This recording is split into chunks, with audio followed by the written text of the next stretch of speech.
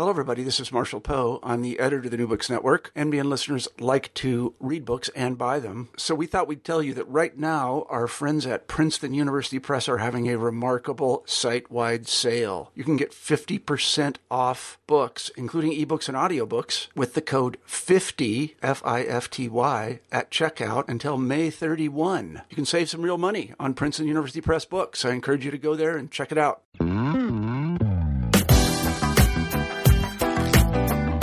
Welcome to the New Books and Dance podcast. I'm your host, Takia Nur Amin. What does it mean for a contemporary scholar to be trusted with the unfinished autobiography of a dance legend? How does one ensure that the integrity of their research matches the depth of life experience embodied in their subject's narrative? Who is best served by the sharing of the untold stories of those whose narratives have been historically marginalized? And what does it mean for today's dancers to learn about those who have paved the way for them under harsh and unjust circumstances? These were the questions I had in mind when I was lucky enough to interview historian and dancer Yael Tamar Lewin, author of Night's Dancer, The Life of Janet Collins, a soaring work that includes Miss Collins' unfinished autobiography. Born in 1917, Janet Collins was raised in Los Angeles and has the historic distinction of being the first African-American prima ballerina at the Metropolitan Opera. A dancer with demonstrable skill in both ballet and modern dance vocabularies, Janet's career included performances on television, in film, and on Broadway. Despite her triumphs as an artist, Miss Collins faced intense racial bias throughout her career as a dancer, choreographer, and teacher. An accomplished painter and deeply spiritual person, Janet's story is tenderly and meticulously recounted in both her own words and through Miss Lewin's wonderful research. The book stands as a testament to any dancer today wishing to fulfill their artistic potential in a world that can be unwelcoming and cold. Notably, Yael's research on Collins began during her own undergraduate studies and took shape over several years, during which a trusting relationship budded between subject and author. This model of scholarship and the resulting work shares lessons on how to handle the narrative of a beloved artist with care. Yael Tamar Lewin is a writer, editor, choreographer, and alternative medicine practitioner. She holds undergraduate and graduate degrees from Barnard College and Columbia University and has performed with several dance companies, including her own. She lives in New York. Okay, well, listeners, I am excited today to be interviewing dance historian, writer, and dancer Yael Lewin, who has been so gracious to agree to do this interview with me about her wonderful book, Night's Dancer, The Life of Janet Collins. So, Yael, on behalf of the New Books Network and the Dance Channel, I just want to thank you so much for giving us your time today. Of course. Very happy to be here. Thank you, thank you. I do have some questions. We're going to just get right into those. I wanted to know, when did you first become interested in Janet Collins' work? And what led you to work on and write the book project at this time? Well, I first became interested in the work of Janet Collins when I was a senior at Barnard College. I needed a thesis topic for my dance major, and the person brought in to advise my senior seminar on thesis topics had asked all of us what our interests were, and I was interested in the connection between dance and opera because my mother is an opera coach, and I was always very interested in the connection between the two. So I told our advisor, Barbara Palsy, and she said, "What about Janet Collins?" And I said, "Who?" And that led to my senior dance thesis on Janet. Later, after graduate school at Columbia University, I felt that I had to publish something or another. And I turned to my various papers, and my thesis on Janet stood out as being possibly something I could work with. So that became a feature article for Dance Magazine. And after that, I had sent the article to Janet, and apparently she must have liked it because she called her family and asked them to contact me about writing the full-fledged book. and I seem to have said yes. So here we are today. Oh, that's amazing. So it seems like a line of inquiry that started for you as an undergraduate student with an interest in dance and opera is something that really wove itself throughout the rest of your, sort of the early beginnings of your writing career. Well, it really did. And first of all, this does show that no college paper is necessarily written in vain. Sometimes they amount to something, and sometimes they stay with you for much longer than you really want them to. But in this case, Janet was wonderful company. And because the project expanded from a very small version to larger and larger and larger, I found more and more layers of her life to explore. So it really wasn't repetitive work over the years, but just an unfolding of her life and career and personality. So it really was quite a wonderful adventure. Well, that sounds great. Can you talk to us about any unique challenges you faced in developing the book? I know for myself as an emerging scholar, sometimes when you go to a bookstore and you see the dance books on the shelf, they almost seem like magic. Like some brilliant person is in their office sort of churning out their solitary genius, and suddenly the book is done. So I don't think there is any solitary genius. I think we all sit around and work much harder than we want to. The unique challenges really were, first of all, Janet was a very private and sensitive person. So I was faced with the challenge of revealing information about someone who really preferred to keep many details under her hat. In some cases, also, she could not remember things, so you're faced with a challenge of time going by. Once she said to me, Yael, you're expecting me to remember back 50 years, and I said yes. Time is a very big challenge when you write these kinds of books and you're lucky enough to interview live subjects, and you're dealing with decades of their life that happened far enough in the past. Well, sometimes human memory gets in the way, and that is a formidable challenge. Things they could have remembered years before are really, really lost in that case. And you have to count on interviews with other people to reconstruct what really happened. So you have the challenge of human memory. You have the challenge of your book subject's privacy and sensitivity. You also have a third challenge, which is lack of documentation, especially when you deal with matters in the previous century and so forth. Now it's the computer age, and it's a lot easier for us to document things. Janet did preserve some of her archives very well, but it was still a drop in the bucket, and there were a lot of gaps in information that I needed to fill in. So the lack of documentation was also rather formidable, and it did make it possible for me to do a lot of original research, but still, it could be mind-boggling at times. I'm sure. So given that she was, as you mentioned, a sensitive and sort of private subject, can you talk about any specific challenges you might have faced in terms of gaining access to the unfinished autobiography? Well, I was extremely lucky because in that regard, there were no challenges gaining access to what she had already written. The big challenge was getting her to continue writing. Okay. When she wanted this project to happen, she knew that she would be handing over the pages that she had written, and she continued to write a little bit after she started working with me. But then she got too unwell to continue, and of course, it's like installments in a magazine, and you want to know what's going to happen next.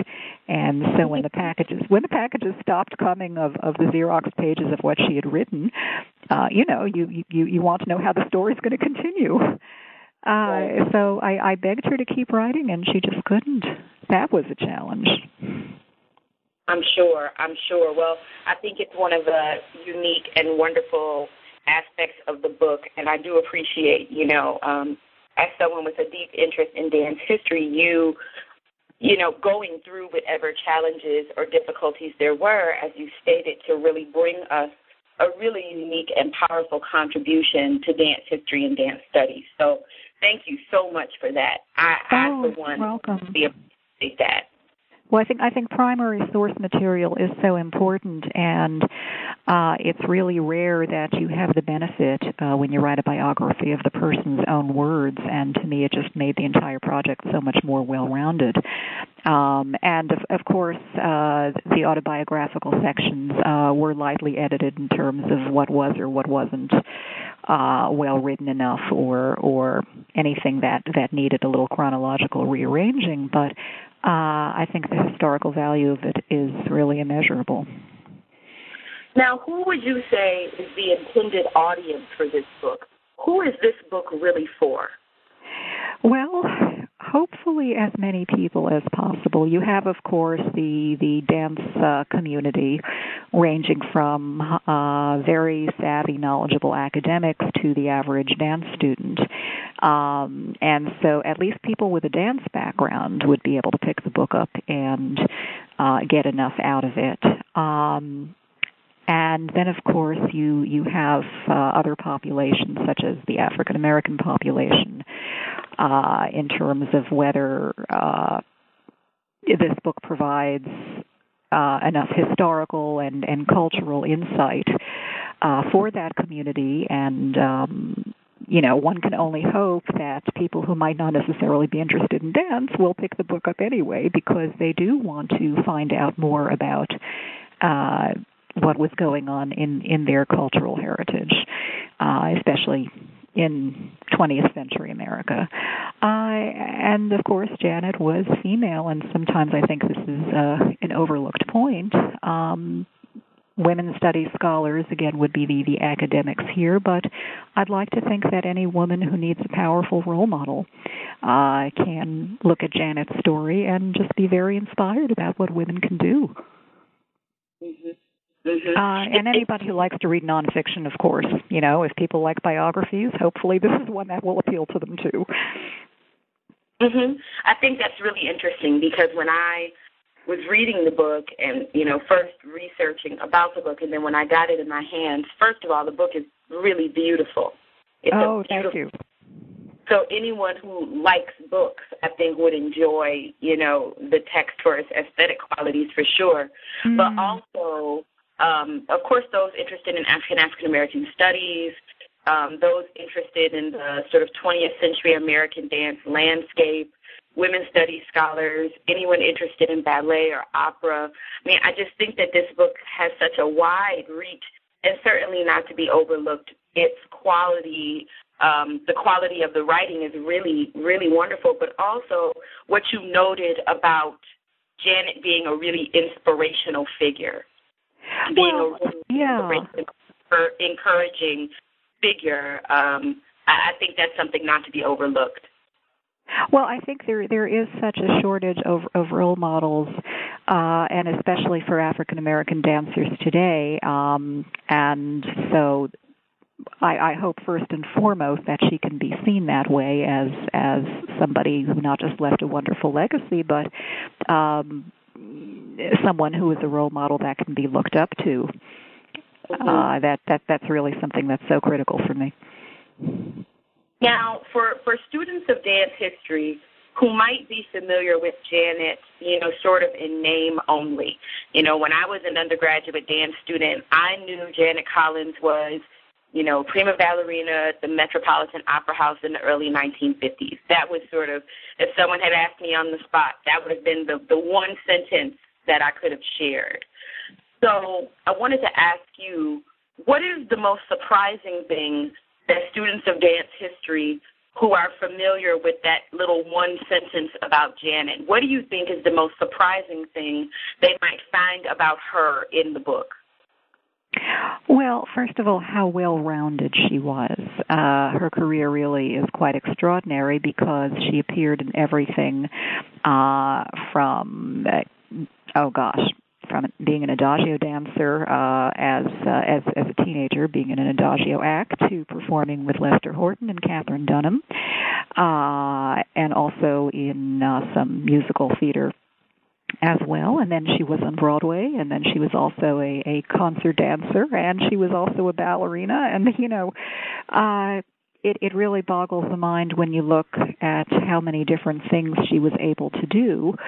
not all dancers are that well-rounded and can excel in so many different aspects. The other thing is that she was a trained visual artist, and many people are certainly not aware of, and to have that kind of almost excessive talent in terms of being as brilliant as she was in her dancing, and then also, on the other hand, being a really wonderful, gifted visual artist as well, it gives it yet another aspect to her. So I hope that students of dance history can take that all in and not be too overwhelmed, because not all of the people you read about in dance history books and so forth really were that successful in accomplishing such a well-rounded career. You know, I think that's a really important point. As someone who teaches undergraduates and who will be teaching a dance history course in the spring, one of the things that I try to get my students to understand is that, you know, sometimes when we teach dance history, we present all of these people as if they were each 80 feet tall, sort of, you know, divorced from or devoid of the social and political context in which their work really emerged. And one of the things that I love about that book, about your book, is that you really bring that point home. You know, we try to encourage the students to understand that, yes, you know, what you do in the studio is important, but it's critically important that you engage other interests, that you read, that you pursue opportunities to share your talent broadly, that you are aware of what's happening around you, you know, and trying to get them to understand that these people who emerge as sort of the names that we talk about in dance history were, for the most part, people who were well-rounded, connected, aware, and engaging beyond what was happening just in the studio space. Absolutely. Absolutely. And also the lesson is to really make sure you are trained in more than one thing. Janet was as proficient in ballet as she was in modern dance, and she felt that you really needed you really needed to be proficient in both. That's wonderful. I wanted to ask you, as a dance historian, why do you think it's critically important to bring forward the work of dance artists of color? I mean, you hinted earlier at, you know, hoping that the book would be an inspiration for dancers of color in particular. So why do you think it's critically important to bring forward those narratives in contemporary dance scholarship? Well, first of all, I think there is certainly still enough of a population out there of dance students who do not have those role models. Any dancers of color out there who may feel intimidated by walking into your average dance class and, again, not having anybody to keep in mind as their forerunner. And, again, whether you're thinking of the current generation of dance artists of color in terms of mainstream like Alvin Ailey, or if you're going to go all the way back to Pearl Primus, again, it's important to keep putting forward on stage and in dance classes and in textbooks the people who are able to serve as the role models for the upcoming dancers of today, because whether they like it or not, it's still a very underserved population in that area. I think that there are companies that are successful like Alvin Ailey in terms of they tour a lot. People have a lot of opportunity to see them and to get inspired by them. But I think that it is just as critical to preserve and bring forward the dance artists of color from older generations.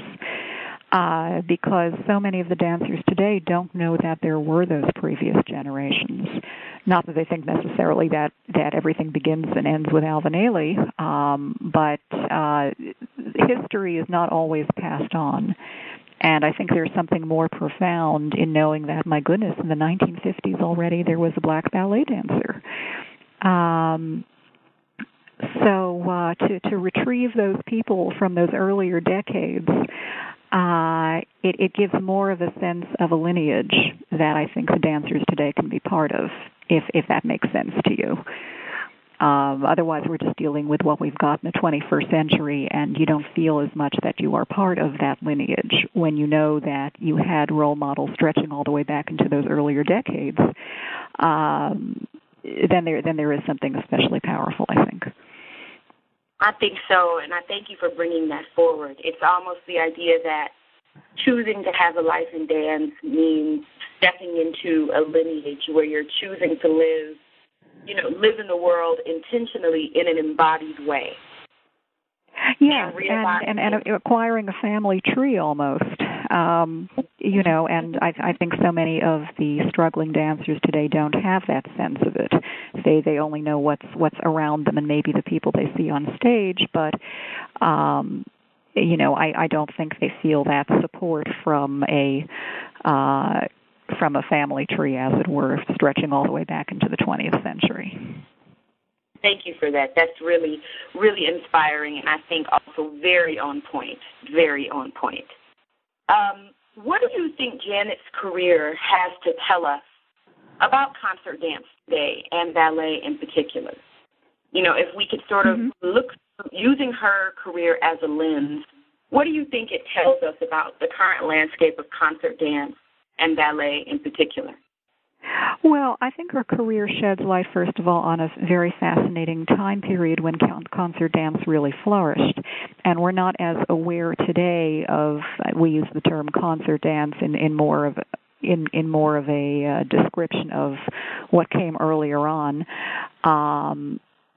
But today, everybody can dance, everybody can choreograph. There are so many different companies, and there has been so much that has already been accomplished in terms of codifying techniques and experimenting with new forms of choreography. In Janet's era, concert dance was still evolving. And I think it's very good to be reminded of that. And this was the era in which Graham was creating, José Limón was creating, eventually Paul Taylor and Cunningham would start to come out of that. But it was a place where you also had a lot of soloists. And today, the idea of the solo artist does not exist as much. Back then, Janet was a solo concert dancer, and there were others like her. So it was a very unique period when solo artists could flourish, and there were many of them, and they were very diverse. So I think it's very useful to be able to look at that. Look at that time period, thanks to Janet's career. If that resonates with you, Takia. It absolutely does. It absolutely does, and I think that really helps round out the point you were making about lineage and connection, and just realizing that there's a universe bigger than us that's been here longer than we have. Exactly. That we have to use as a lens to interpret our contemporary experiences. Exactly, and again, when we go and see performances today, here I'm in New York. What's on at the Joyce, what's on at Lincoln Center.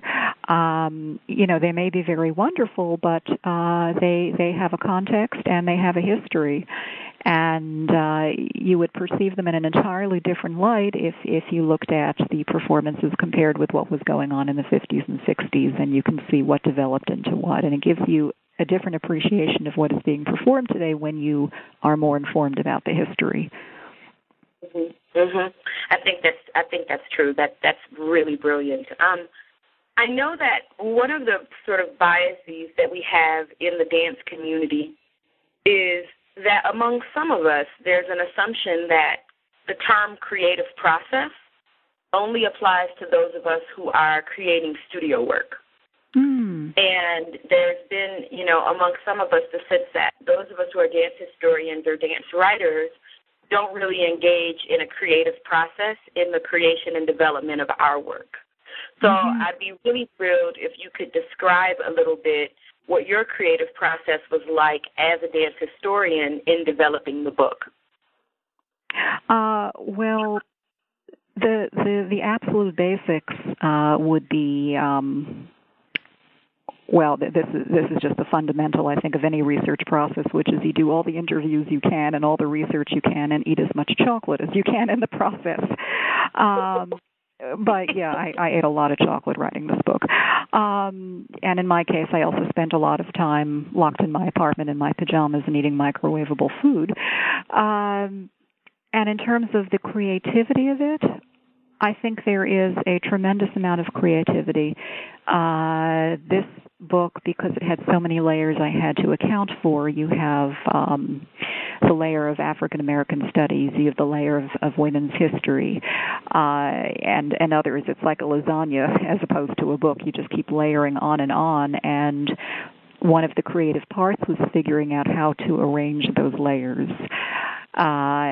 Also, as the book begins with Janet's autobiographical chapters, and then the rest is my biographical research and work, well, how do I get that balance? How do I make one flow into the other? And I ended up with an intermission section between the two. There were definitely a lot of creative challenges just regarding that alone and wondering how it would be received. It really did feel like a huge creative experiment that would succeed or fall on its face. And I think that a lot of creativity is required just in how one presents facts. And that's a real behind-the-scenes thing that maybe people don't think about when they read the work of dance historians and so forth, and other academics. But how do you make facts accessible to someone who's maybe not so familiar with your subject? What kinds of words do you use? How many adjectives do you throw in? How much technical terminology? So there's always something creative to me in this process because there are going to be multiple challenges that keep coming up, and the problem solving inevitably makes you feel that you have to think outside the box. At least that was my experience. I think that's really useful. I don't know if that answered your question, but I hope it did. Oh no, I think that's really useful. I mean, for me as an emerging writer, I think about my own process as sort of like making a quilt, or weaving together, these disparate threads. Particularly when you're working with primary sources, which might be everything from a costume to a letter to any kind of cultural document, playbills, posters, flyers. You have all of these materials, and then you have interview data that you're trying to sort of put together in a unique bricolage. Being a dance historian is not the same as being a journalist in that way. We're not just reporting facts. Exactly. Yeah, we are weaving together a complex picture such that even if someone else had all of the materials that you had in putting together Night's Dancer, I'm sure that they could not have written this book. Well, I think everybody would have their own take on the material and idea for problem solving, I think I wrote in the book too that it didn't even feel like I was writing a book. I felt like I was building a work of architecture, and adding on a room here and a tower there and so on and so forth, because it didn't at some point feel like an exercise in writing. It felt like I was creating something that was completely different. So anyway, that was the experience for this one. That's wonderful. And I really thank you for being so transparent about that and being willing to share that with our listeners, that insight in terms of, the idea that working as a dance writer, working as a dance historian does really require something of you in terms of being willing to give into some kind of creative process that is about building, developing, scaffolding. So that the architecture metaphor is definitely something that resonates with me. Good, yeah. Well, can you tell us what you're working on now, or perhaps what our listeners can expect from you in the near future? Well, right now I'm working on, first of all, still surviving this book. when you get a book published, you think it's going to be all over, but that's not true. You still have to market it and publicize it, and it really goes on. And so I am still brainstorming about creative ways to keep getting the message out, and that can be really time-consuming in itself. How to reach the populations that really need the book. I expect that kind of thing will go on for some time because new ideas will come to me, and there will be occasions that come up. For instance, we have Black History Month coming up in February, Women's History Month coming up in March, and that's going to be every year. So I will be called upon somehow to try to send the word out for things like that. So that's already something I'm working on now. And I'm also thinking of ideas of what to possibly write about next. These books can be really time-consuming, so it's rather unnerving to think of doing yet another one. But this was really such a wonderful adventure, and I feel that it really did contribute something to the world of not just scholarship, but to the world of dance in general, that I almost feel, gosh, I need to keep doing this at least one more time. So trying to find a subject that might be a natural transition from this book, if that seems like the right thing to do. So I'm mulling it over. Well, that sounds great. And just know that you have the support here of the New Books Network Dance Channel. And should you get another book out, know that we'll be here to talk to you and interview you about whatever is coming next. Oh, excellent. I'm counting on that. Thank you so much for your time today. Wonderful. Thank you so much, Takia. This was lovely. You've been listening to an interview with Yael Tamar Lewin, author of Night's Dancer, The Life of Janet Collins, published by Wesleyan University Press. The book is available now in hardcover from local booksellers and online retailers who also feature an ebook version. I'm Takia Nur-Amin, and I hope you've enjoyed this podcast from the New Books Network Dance Channel. Thanks for listening, and keep on reading.